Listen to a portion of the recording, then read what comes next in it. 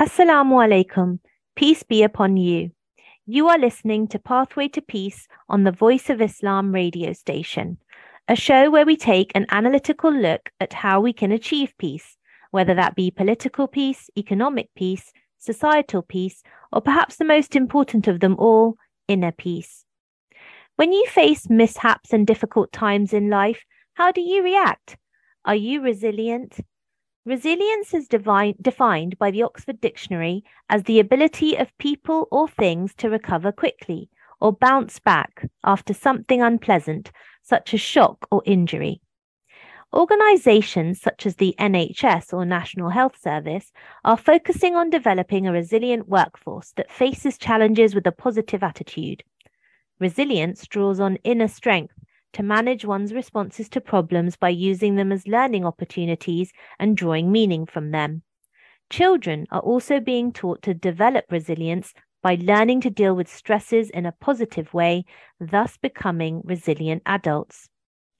Today, we are going to discuss resilience, the consequences of lacking it, and how we may develop it if we do not possess it innately. We will also talk about the Islamic viewpoint and how Muslims are instructed to navigate challenges in life which will bring them inner peace. I am your host, Dr. Alia Khan. I am a practicing GP. Joining me on the panel today are my fellow colleagues in the NHS, Dr. Noreen Whittinger, a clinical psychologist, and Dr. Anne-Marie Ionescu, who is training in hospital medicine. Assalamu alaikum and welcome to the show, ladies. Wa alaikum salam.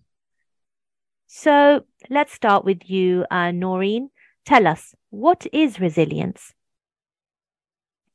Okay, so the term resilience, as you've described, it's most commonly used these days to refer to the capacity to recover quickly from difficulties or stress.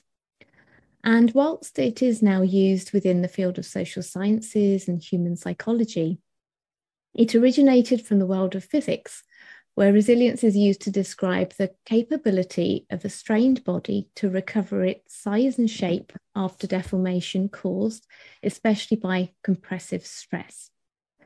So, a good example of a resilient object, if we were thinking about it in its physical form, would be something like a mobile phone that continues to work even when we've dropped it on the ground. So we could say that phone was resilient to the fall. Now, humans under stress. Stress, we know, is a reality of our daily lives. And we know that neuroscientists, mental health practitioners, medics, psychologists, sociologists, all these different professions have for decades focused on understanding the consequences of stress on human beings. Extreme stress, the type that's caused by adverse events, is particularly important to understand because we know there's a huge variability in people's responses to environmental adversities. Now, the British child psychiatrist Michael Rutter is very prominent in the field of thinking about resilience, and he was one of the first people to adopt the term resilience in understanding how humans adapt to stress and adversity. And this was based on his observation that some people have a better outcome than others, even when the level of adversity looks comparable, at least from the outside. Now, around that time, psychologists also were adopting other concepts like coherence, hardiness, ego resilience, some of which describe relatively stable individual characteristics. But the idea of resilience is one that has stayed, and it's best used, I guess, nowadays as thinking about a process, and that's the way that we've adopted it in current times. Okay, Noreen, and it's very interesting, isn't it, that the background of the word is from physics, but it's now applied to ourselves. And resilience does seem to be a buzzword now. We hear about it a lot. Are you able to explain why that is, and what's the research indicate? Yeah, you're absolutely correct. We do hear the term a lot nowadays, and resilience, it is amongst one of the most frequently looked up words online. Human resilience research originated from developmental psychology, and that was used to describe children who functioned well in spite of adversity. But we now hear it being applied in many different spaces, many different contexts, from educational settings to clinical settings, and even in the modern workplace. So, interestingly, when we delve deeply into the research, we learn the term resilience is not used consistently. And that's probably the biggest critique of the field. After all, we have to be sure we're talking about the same thing in order to be able to learn from each other about it. I'm going to mention somebody whose work I'm particularly fond of, and it's Professor Renos Papadopoulos of the Centre for Trauma, Asylum and Refugees. And he has written extensively on the psychosocial impact of adversity, especially for people who are involuntarily displaced from their homes. He observes that the concept of resilience within the research literature has been used at least 5 different ways.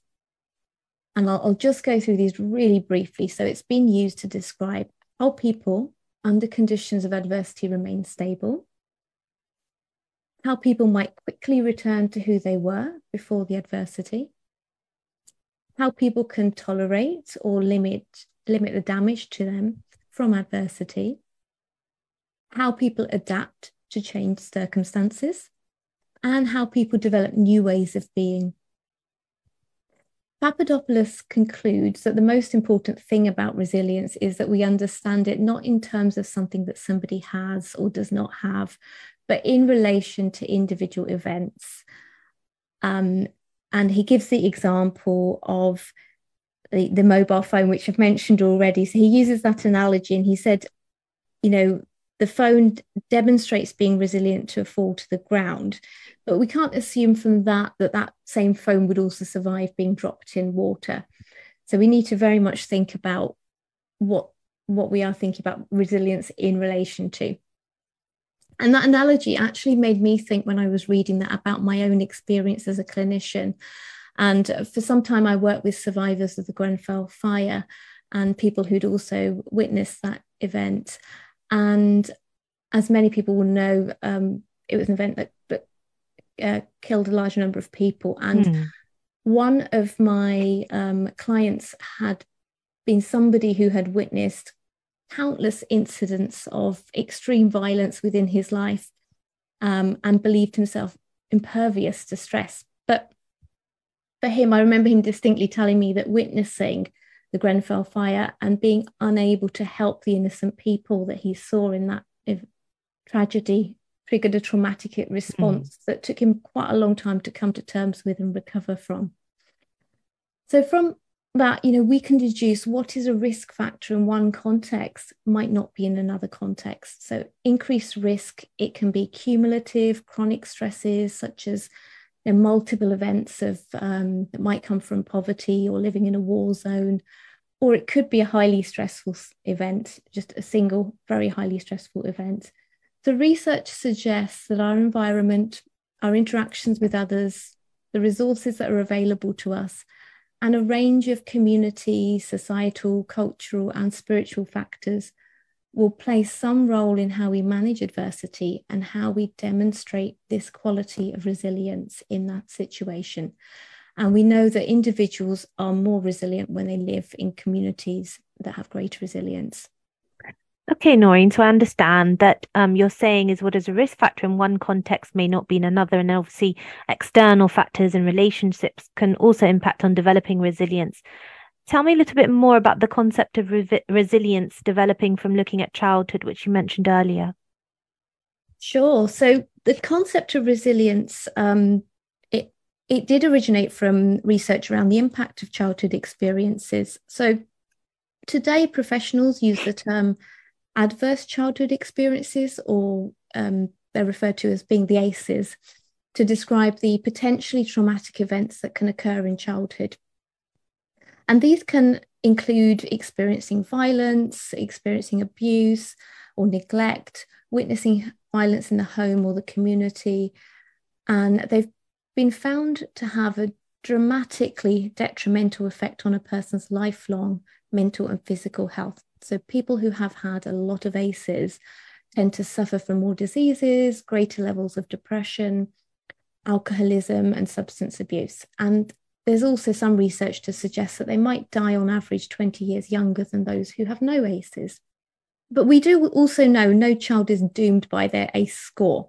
And the good news is that for all children, resilience is like a muscle. So the more that you're able to exercise it, the stronger it grows, the more you can connect with it, the more you can use it. And the more you know you have of it, the stronger you can be. So especially in young children, when neural pathways are forming, it's really important to help them connect to their strengths. And the child's own biological, developmental characteristics, their nature, and external influences from their family, their community, their support systems can all serve as protective factors which provide balance. So as you were talking, Noreen, I did think of an example of a person who was not at all defined by his high ACE score, and that was the Prophet Muhammad, may peace and blessings of Allah be upon him. Despite losing his parents and being brought up by extended family in harsh times, he was still able to overcome those difficulties. Anne-Marie, we have heard Noreen define resilience very well and how experiencing challenges and environmental and biological factors shape us. So, given our modern ways of parenting, are we in fact now raising young people who are less resilient? Oh, that's a bit debatable, isn't it? So, I mean, I think looking at it, lots of people have debated the idea that millennials there's a stereotypical idea that millennials are more demanding, and that this is probably a symptom of not being able to cope. Is that true? And I think the lack of resilience or the ability to bear problems now compared to how we might have been raised, where we were kind of told to just get on with it, essentially, if we came across an issue. Nowadays, the culture surrounding this has changed somewhat with subsequent the next generation of children. Being raised in a time where there is plenty, relative to previous times of war, where maybe our parents or our grandparents grew up in a time of war or, economic instability. So children may grow up more entitled these days, is the argument, and therefore less resilient to difficulties or lack of resources. Some people have actually questioned, has the pandemic made it worse? Have we become more protective of our children? Are we more anxious as parents? There's the idea of helicopter parenting.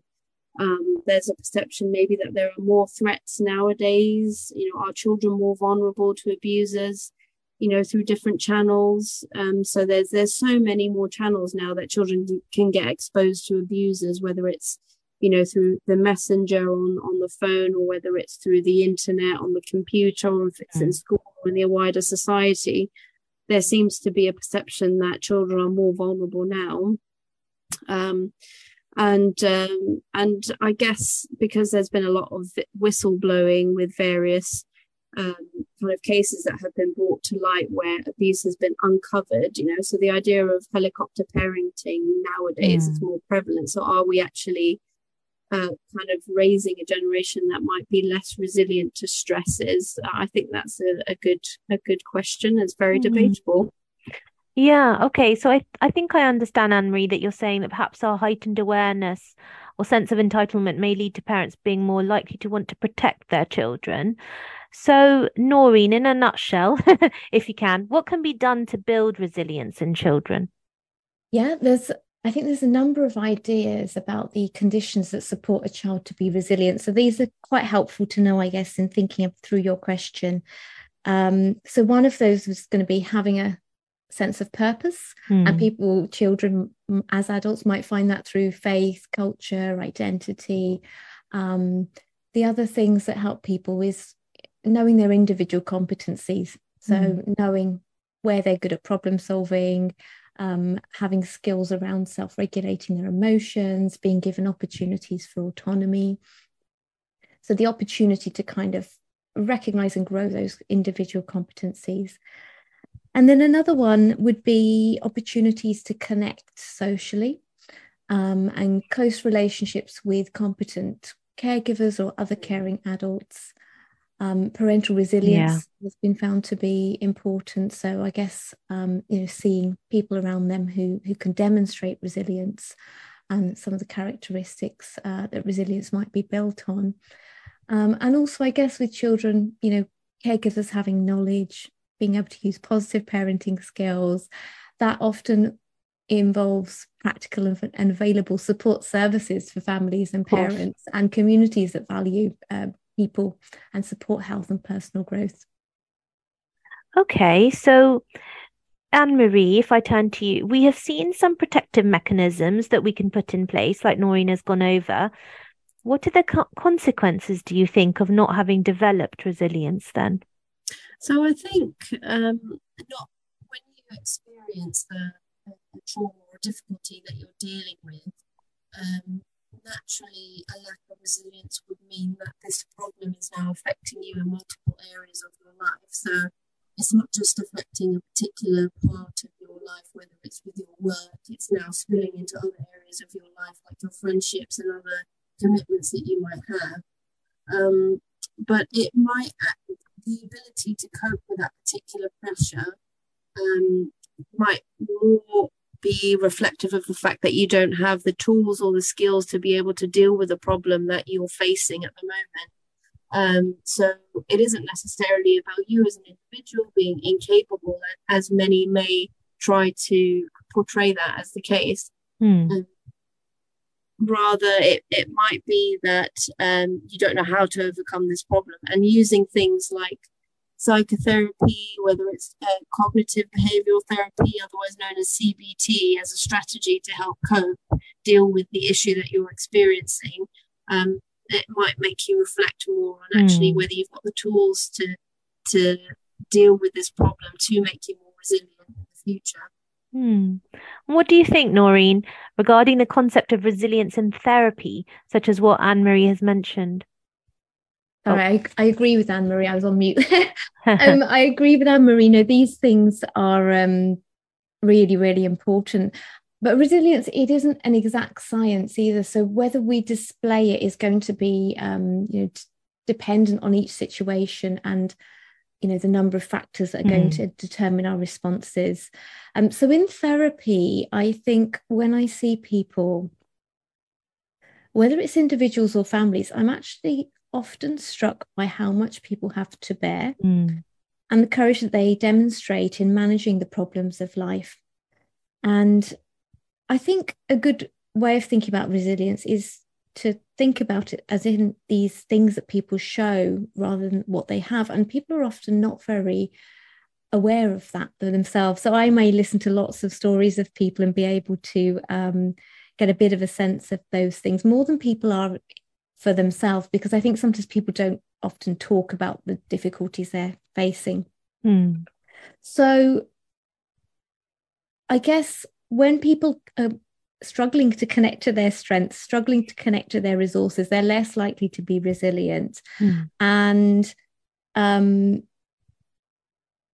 they have, when people have faced tremendous difficulty that they haven't been able to prepare for, either mentally or practically, or when they're facing multiple and repeated problems, or when they've lost important aspects of their support network, or they are members of systems or communities that have been torn apart. That is, I think, when people may more often struggle to show resilience or to connect with their resilience within those situations. So one of the things we can do in therapy is help people to connect to those strengths, to connect to those resources, to uncover those aspects of their character that they manage to retain in spite of exposure to adversity. And going back to the work of Papadopoulos, he argues that it's that type of collaborative investigation, sometimes kind of that unpicking, that helps people recognize what they've achieved in spite of suffering, that really helps them. And it has huge therapeutic value. It can help people to avoid seeing themselves as victims to their circumstances and help them to preserve dignity and connect to their sense of agency. There's also ways, I'm probably just also mention this quickly. There are, of course, ways that we can apply the concept of resilience to harm ourselves or harm other people. And so, we really want not to be thinking about resilience as something that people then use to kind of blame themselves for their own misfortune. It shouldn't be that people think, I didn't have enough of it, that was a personal failing, and we use it to connect with our failures. I think it's really important to hold in mind the context and all of the things around us, the events that happen and the systems around us, because actually sometimes within some systems, they're broken and they really aren't supporting people to display resilience. And that's really important, I think, as well to mention. Yeah, and that resonates with me, I think, working in the NHS at the moment. Absolutely. So, a reminder to our listeners that you are listening to Pathway to Peace on the Voice of Islam radio station. So, Anne-Marie, we have defined resilience, and Noreen has spoken very eloquently about it from a psychological perspective. And of course, you mentioned the tools or skills required to manage issues we face. I'd like to turn towards faith now and how it can help.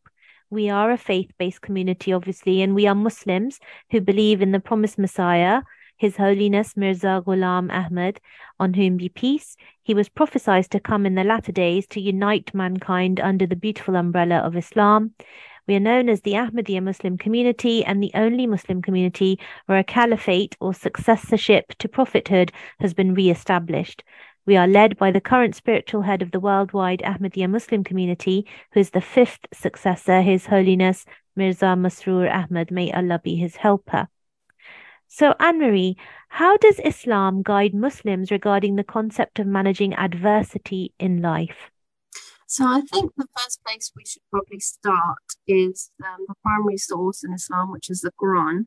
Yes. So in the Holy Quran, in chapter 64, verse 15, and in other verses in the Quran, similarly, it states, "Verily your wealth and your children are a trial." So, this means that ultimately all of us will inevitably, face trials and tribulations of different kinds in our life, whether it's with regards to our faith or material possessions and our family, etc. The verse then continues on and it says, "But with Allah is an immense reward." So the point being is that, the relationship with God is really key to success in overcoming any issue that might come your way. And in the Holy Quran, again, it states in an earlier chapter 2, verse 157, that true believers are those who, when a misfortune overtakes them, say, "Surely to Allah we belong and to him we shall return." So it instructs Muslims to bear their problems with patience and fortitude and restraint, rather than lashing out in frustration and anger, which is unfortunately common for many people nowadays. Of course. And going further in the long volume commentary in the Holy Quran, where it's a kind of compilation of the sayings and the writings of the promised Messiah and the second successor, in the commentary goes on to explain, and I quote, "God is the master of all we possess, including our own selves. If the owner in his infinite wisdom deems fit to take away anything from us, we have no ground for complaint. We should be grateful for what we receive from God, but there is no justification for murmuring at a loss because we possess no inherent right to any gift. The clause to Allah we belong also teaches us the great spiritual truth that we have no real connection with the things of this world, and therefore the loss of such things should cause us no real grief. Similarly, the other part of the formula, and surely to him we shall return, also contains an equally grand principle. We come from God and we will have to go back to him when we shall have to render an account of all of our deeds. So every misfortune that befalls us should, instead of depressing us, spur us to make yet greater efforts to achieve still better results in life. And so thus this formula contained in this verse is not a mere verbal incantation, but a great counsel and a great warning. When a Muslim sincerely utters this formula on occasions of loss, grief, or bereavement, its true import is bound to be deeply impressed upon his mind and to sustain him in his hours of trials and tribulations. Nay, it is calculated to do something more. It helps to strengthen his connection with his Maker and make him the center of all his thoughts and actions.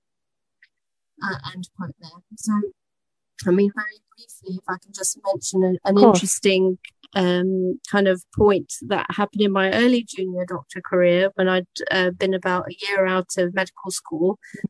Just bringing this point home, we were thinking about starting to have a family. I was married at that time, and I was thinking of taking maternity leave and planning a pregnancy, etc.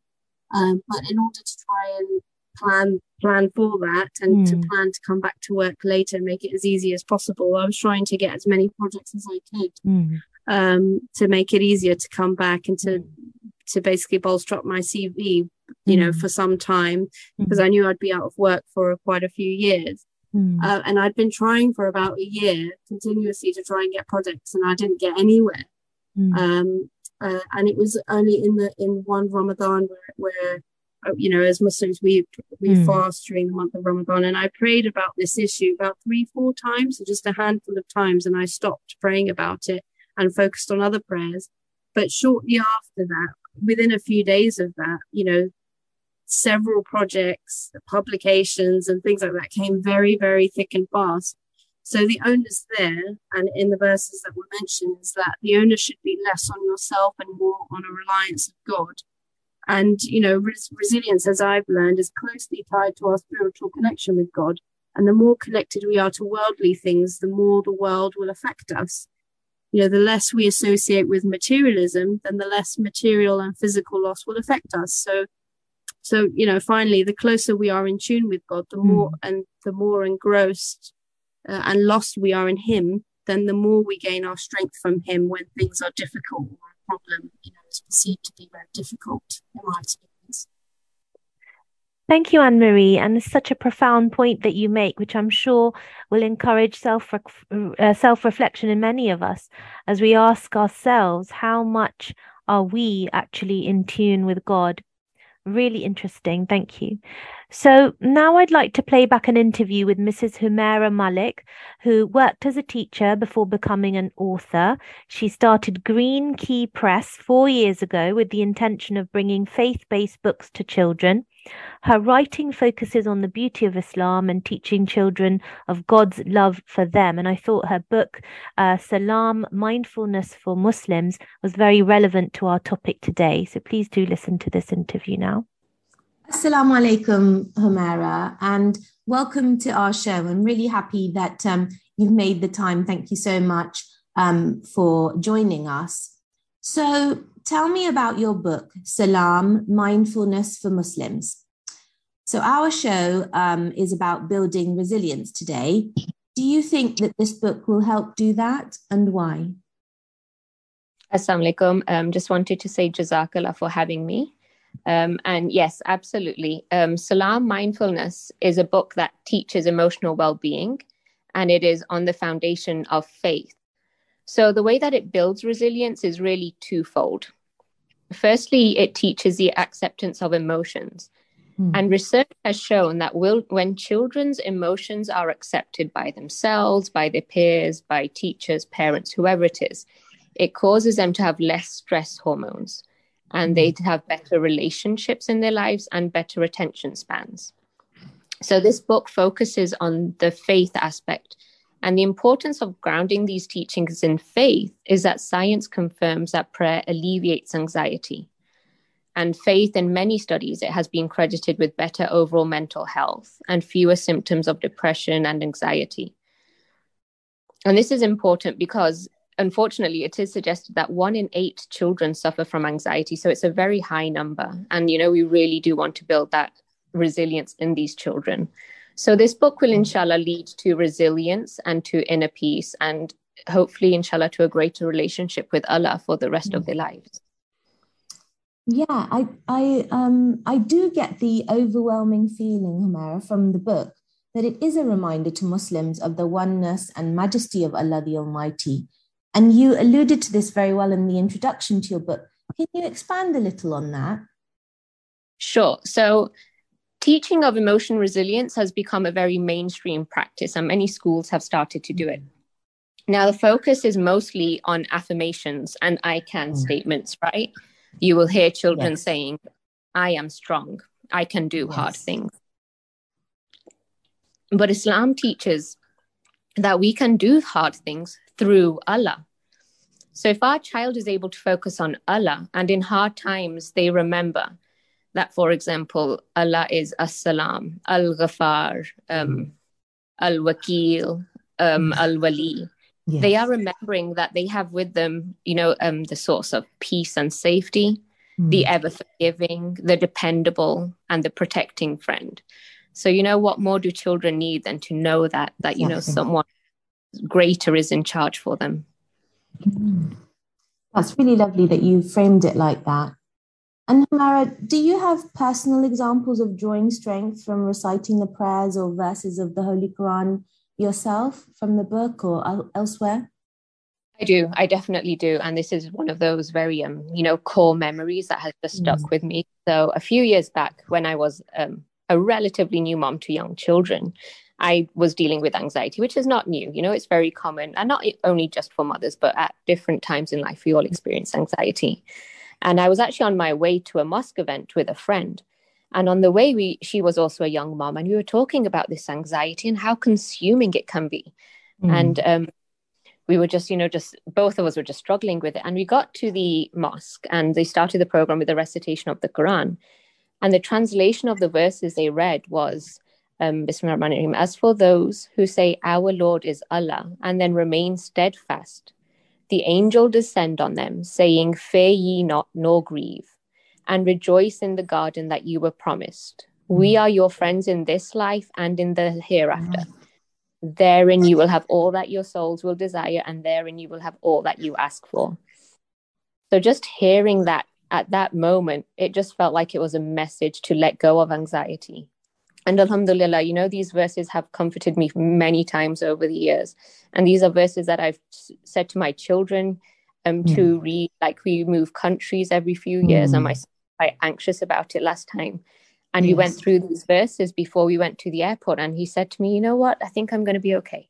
As long as I know Allah is with me and the angels are with me, this move's going to be fine. So yeah, important verses to me and my family now.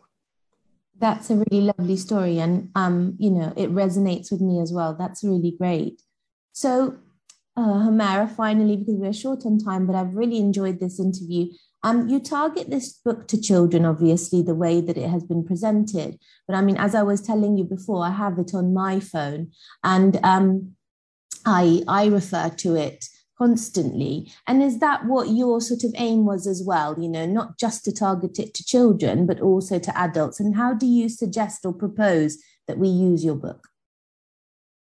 Oh, Jazakallah. So the thing is, when I did write this book, I suggested to people to get the e-version of it because it's such a good book to have at hand at any time. And it's definitely important for adults too, because the teaching of emotional intelligence is fairly new. So many of us are not well versed. And it's something that, as I've already said, it's very important to accept our feelings. So I definitely encourage adults to turn to this book when they are struggling with emotions. It will remind them of Allah's love for them, and it will hopefully deepen the connection that you have with Allah. Because at the end of the day, we know, right, that it is in the remembrance of Allah that hearts can find comfort. And basically, that's all this book is doing. It's not providing any new information. It's just reminding people to turn back to Allah whenever they are dealing with anything. So I hope it will be used in that way. Inshallah. Jazakallah Ahsan al-Jaza. Thank you so much, Humera, for making time to speak with us today. And yes, we'll make sure that we share your book with our listeners as well. Thank you. Assalamu alaikum. Thank you, Jazakallah. Wa alaikum assalam. So the book Salam Mindfulness for Muslims is actually available on Amazon and also on Kindle as an ebook. So please do check it out.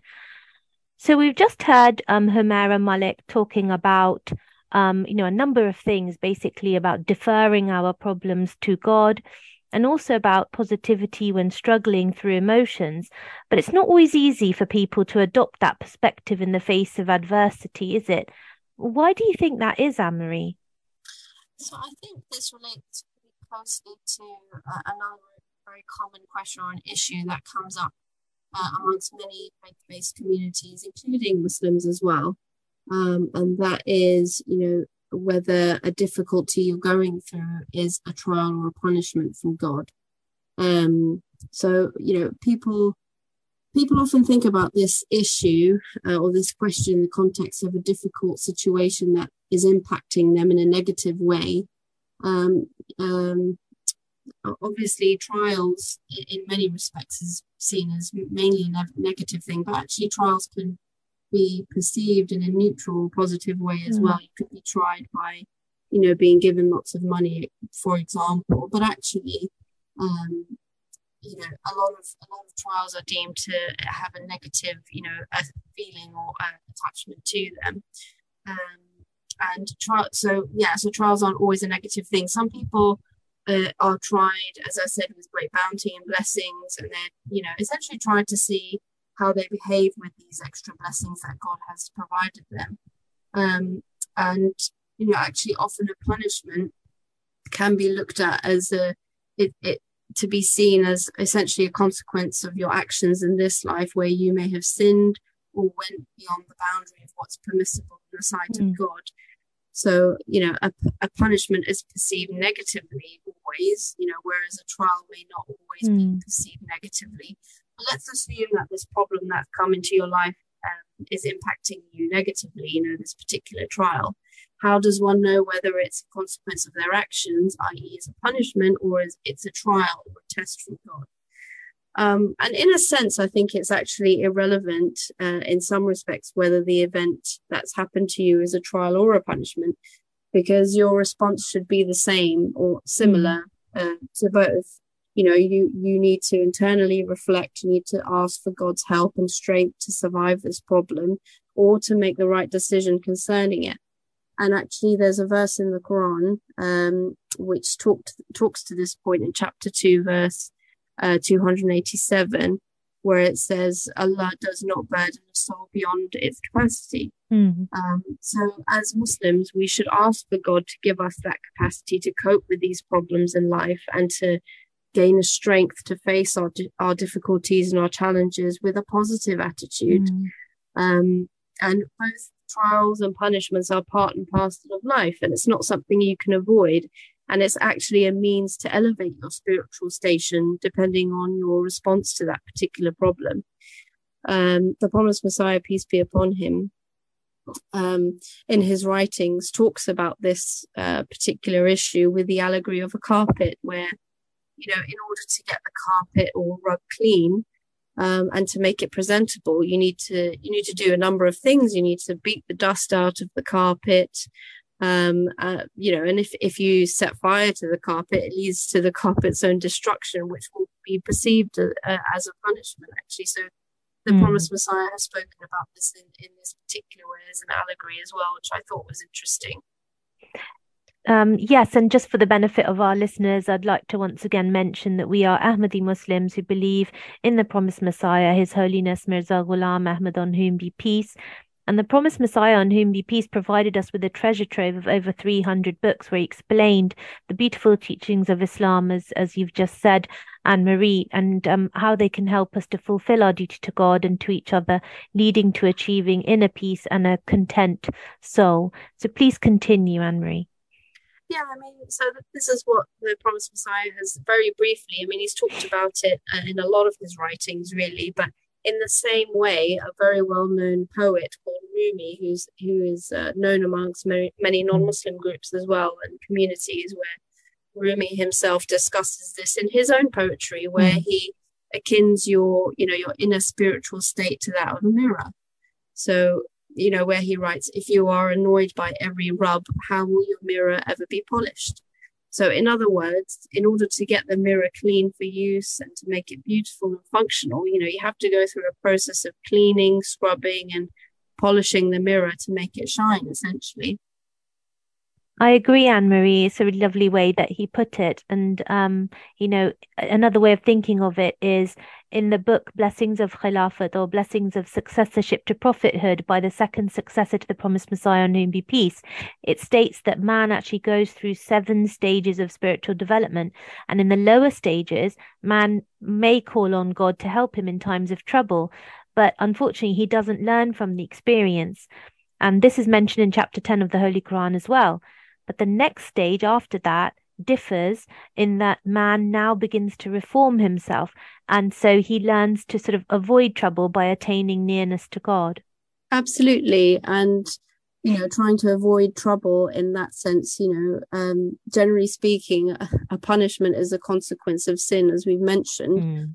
And it's a means by which, justice can be enacted as well. And also a way in which reformation ultimately can be attained, which is the goal, after, punishment has been enacted in order to reform yourself. But a trial is a means of spiritual exercise. But both trial and punishment are a means to bring you closer to God and lead you to the straight path, as we mentioned and discussed. Noreen, did you want to add anything? Yeah, I mean, I was struck by, I guess, how Humaira framed gratitude, the gratitude that kind of might arise as a result of the spiritual journey and reformation. The concept of, I guess, of turning to God in bad times, and then when we come out of the other side, because we know God gave us the strength to bear the challenge, we then develop gratitude, and one who is we become one who is grateful for all the time and the favors that God has bestowed upon them. And this process, I guess we can consider that as leading to people possessing this quality described as the soul at rest. And there's a good description of that in the book The Philosophy of the Teachings of Islam by the Promised Messiah, on whom be peace. Really in many ways we could consider that soul at rest to be the soul that is displaying the resilience. I like that, the resilient soul at peace as a result of asking for and then receiving God's help through a challenge. That makes a lot of sense. I now want to sort of steer our discussion on to talk about the actual practices our faith has directed us towards when we are feeling vulnerable to the trials of life. So, Noreen, let's start. Yeah, so I think, within Islam, there are just so many kind of daily practices and, habits that we're encouraged to take on.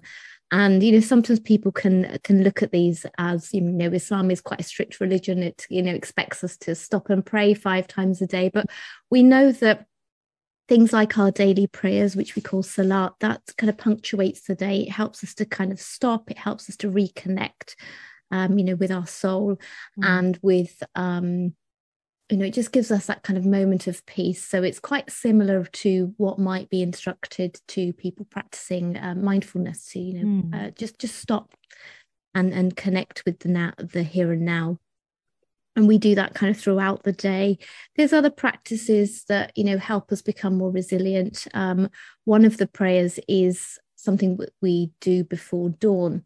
So if a Muslim is waking up for that particular prayer, that requires a huge amount of self-discipline, which of course, we can generalize that to other areas of our life. So that also kind of helps us to move forward in spite of perhaps sometimes how we're feeling, how we're thinking.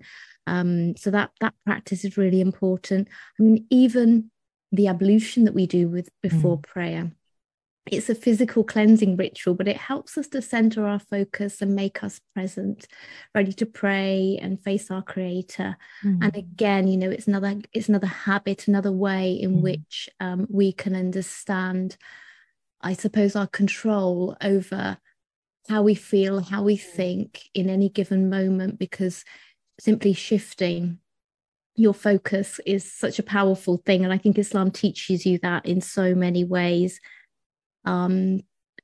Another example I can give, and I could go through loads of examples, so I will stop in a moment, but another example I could give is, the way we fast as well. That's another practice that I think on a very cognitive level, if you think it through, you think, how is that possible? Especially, in the summer months in the UK, they're very, very long days. Of course, it's another way that we learn about ourselves. We learn both about our body, but also about our mind and what we're capable of. as human beings when we kind of adopt practices, when we prioritize particular things in our life. And we also learn through these practices. So fasting in particular, also, we often learn that it calms and it focuses our minds towards worship. That's a whole other show, that, the benefits of fasting. But, there's so many practices within Islam that are really, I think, drive they become the foundations upon which we can become resilient in a number of circumstances.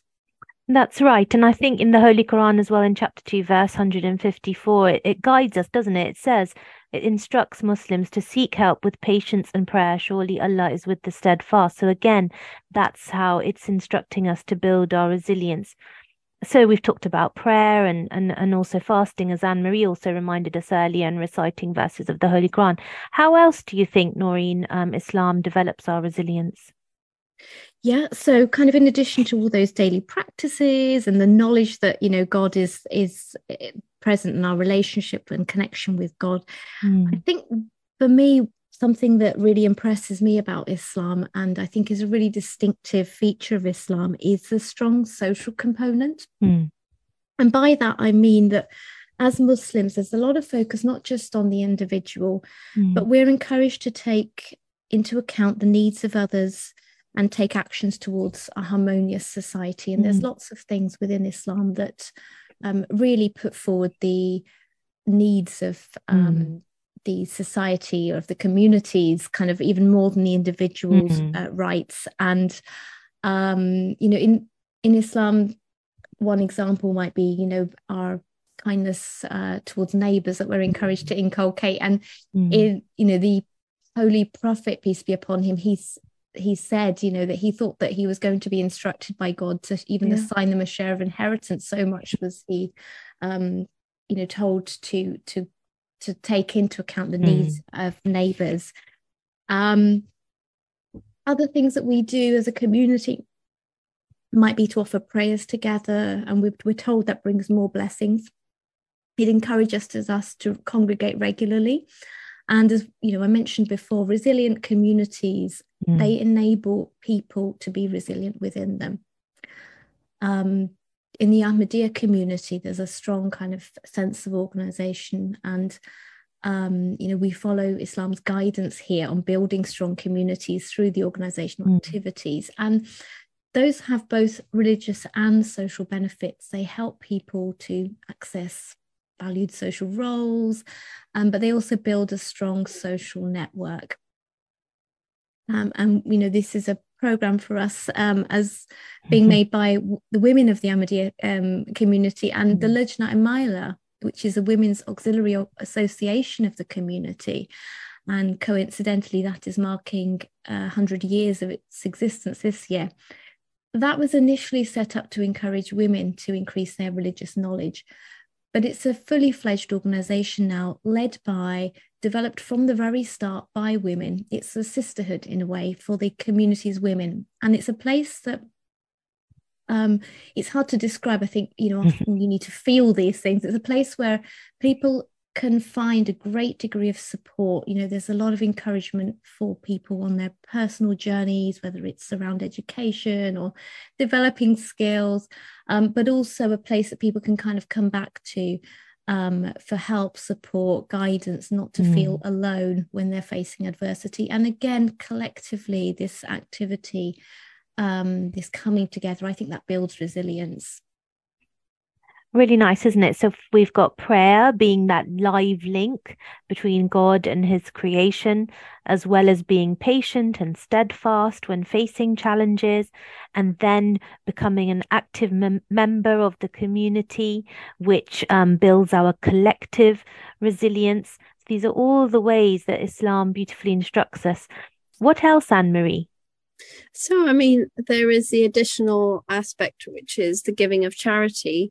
And there have actually been several studies looking at the feel-good factor of actually donating to charities, where, including a particular study published in the Proceedings of the National Academy of Sciences, where there was, discovered to be essentially a clear neurological basis for human altruism, where scientists can actually observe through brain imaging scans, that giving in charity generates an increased activity in the brain's reward system.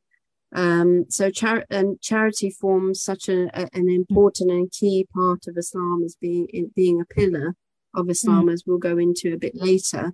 And interestingly, the Quran speaks to this in chapter 2, verse 262, where it states, "The similitude of those who spend their wealth for the cause of Allah is like the similitude of a grain of corn, which grows 7 ears, in each ear 100 grains. And Allah multiplies it further for whomsoever He pleases, and Allah is bountiful, all-knowing." So this highlights that despite you thinking, that you have given your money away to charity and, you're out of pocket, as it were, it will actually return to you, but many more times over, either monetarily or with additional blessings in the hereafter. But charity, as I mentioned, is one of the 5 pillars of Islam, alongside affirming the oneness of God, prayer, fasting, and the pilgrimage. So it's an immensely important part of a Muslim's faith, giving to charity, which is extremely important. And there are many, many, many examples during the end of the financial year of the Ahmadiyya Muslim community, in which our Caliph, Mirza Masroor Ahmad, may God be his helper, details examples all over the world of financial sacrifice of individuals, and how it miraculously is returned to them, and in the same amount or many more times over. And it actually really brings to life the verse of the Holy Quran, where it states, "Who is he that will lend to Allah a goodly loan? So He will increase it manifold for him, and he will have a generous reward." And that's in chapter 57, verse 12. So it really does bring to light these examples that our Caliph talks about at the end of the financial year, when people, give in charity. Yeah, and Anne-Marie, those are really lovely examples, and of course verses from the Holy Quran that are so clear, in saying that when you give to charity, you're not wasting it, you're giving in the cause of God, and then that loan is to God, and He will repay it. And it also reminds me of the verse in the Holy Quran, straight after the one you quoted earlier about being tried with your finances and your children, and that with Allah is an immense reward. The next verse, 17 of chapter 64, starts, "So fear Allah as best you can, and listen and obey, and spend in His cause. It will be good for yourselves." And it reminds me of something that happened to me actually personally at the end of October. And I got a message to donate to a charity scheme. I've actually already donated to this scheme, but when I received the message, I just thought to myself, do you know what? I can afford to give a bit more. So I did. And the very next day, I received the exact amount that I had donated from an unexpected source. And, I wasn't looking for any reward in any way, but Allah did exactly that. He rewarded me back. So it was just, I was almost in disbelief. But I think in a small, in a little way, in a minute way, I felt like I am counted and I have been seen by Allah, and I felt like He showed His gratitude to me. So the very least I can do is show my gratitude to Him. And it definitely strengthened my faith. Absolutely. Oh, absolutely. And there are so many examples to that effect as well. And it forms really physical proof or living reminders of the existence of God, in the tangible sense. And also the closeness of God to our daily lives. And it's, God isn't just an abstract concept far away from the lives of human beings. He's a living presence, and deeply intertwined with our, existence and the various aspects of our lives on a day-to-day basis. Absolutely. That was a lovely story. Thank you. Oh, unfortunately, ladies, we'll come to the end of this week's show. Thank you so much for joining me in this episode. I feel like there's so much more to say, and I could listen to you both for a lot longer, definitely. We have been very fortunate to get both your viewpoints and also of the author Humaira Malik and her take on resilience, which Islam teaches its followers in the most loving way. Turn to Allah in good times to be grateful, and in bad times to trust in Him and Him alone whenever you are in need.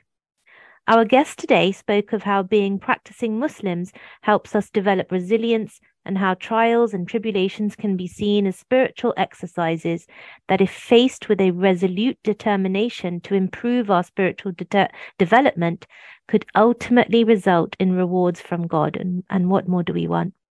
The Promised Messiah, on whom be peace, writes in his book Malfuzat, volume 7, page 53, about real comfort.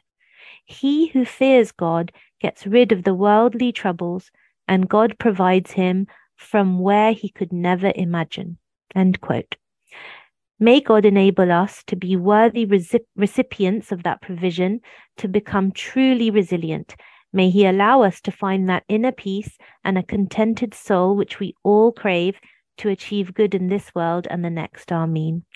Please interact with us by tweeting #VOIPeace, and please visit the site alislam.org for the references quoted in the show today. Assalamu alaikum, peace be upon you all.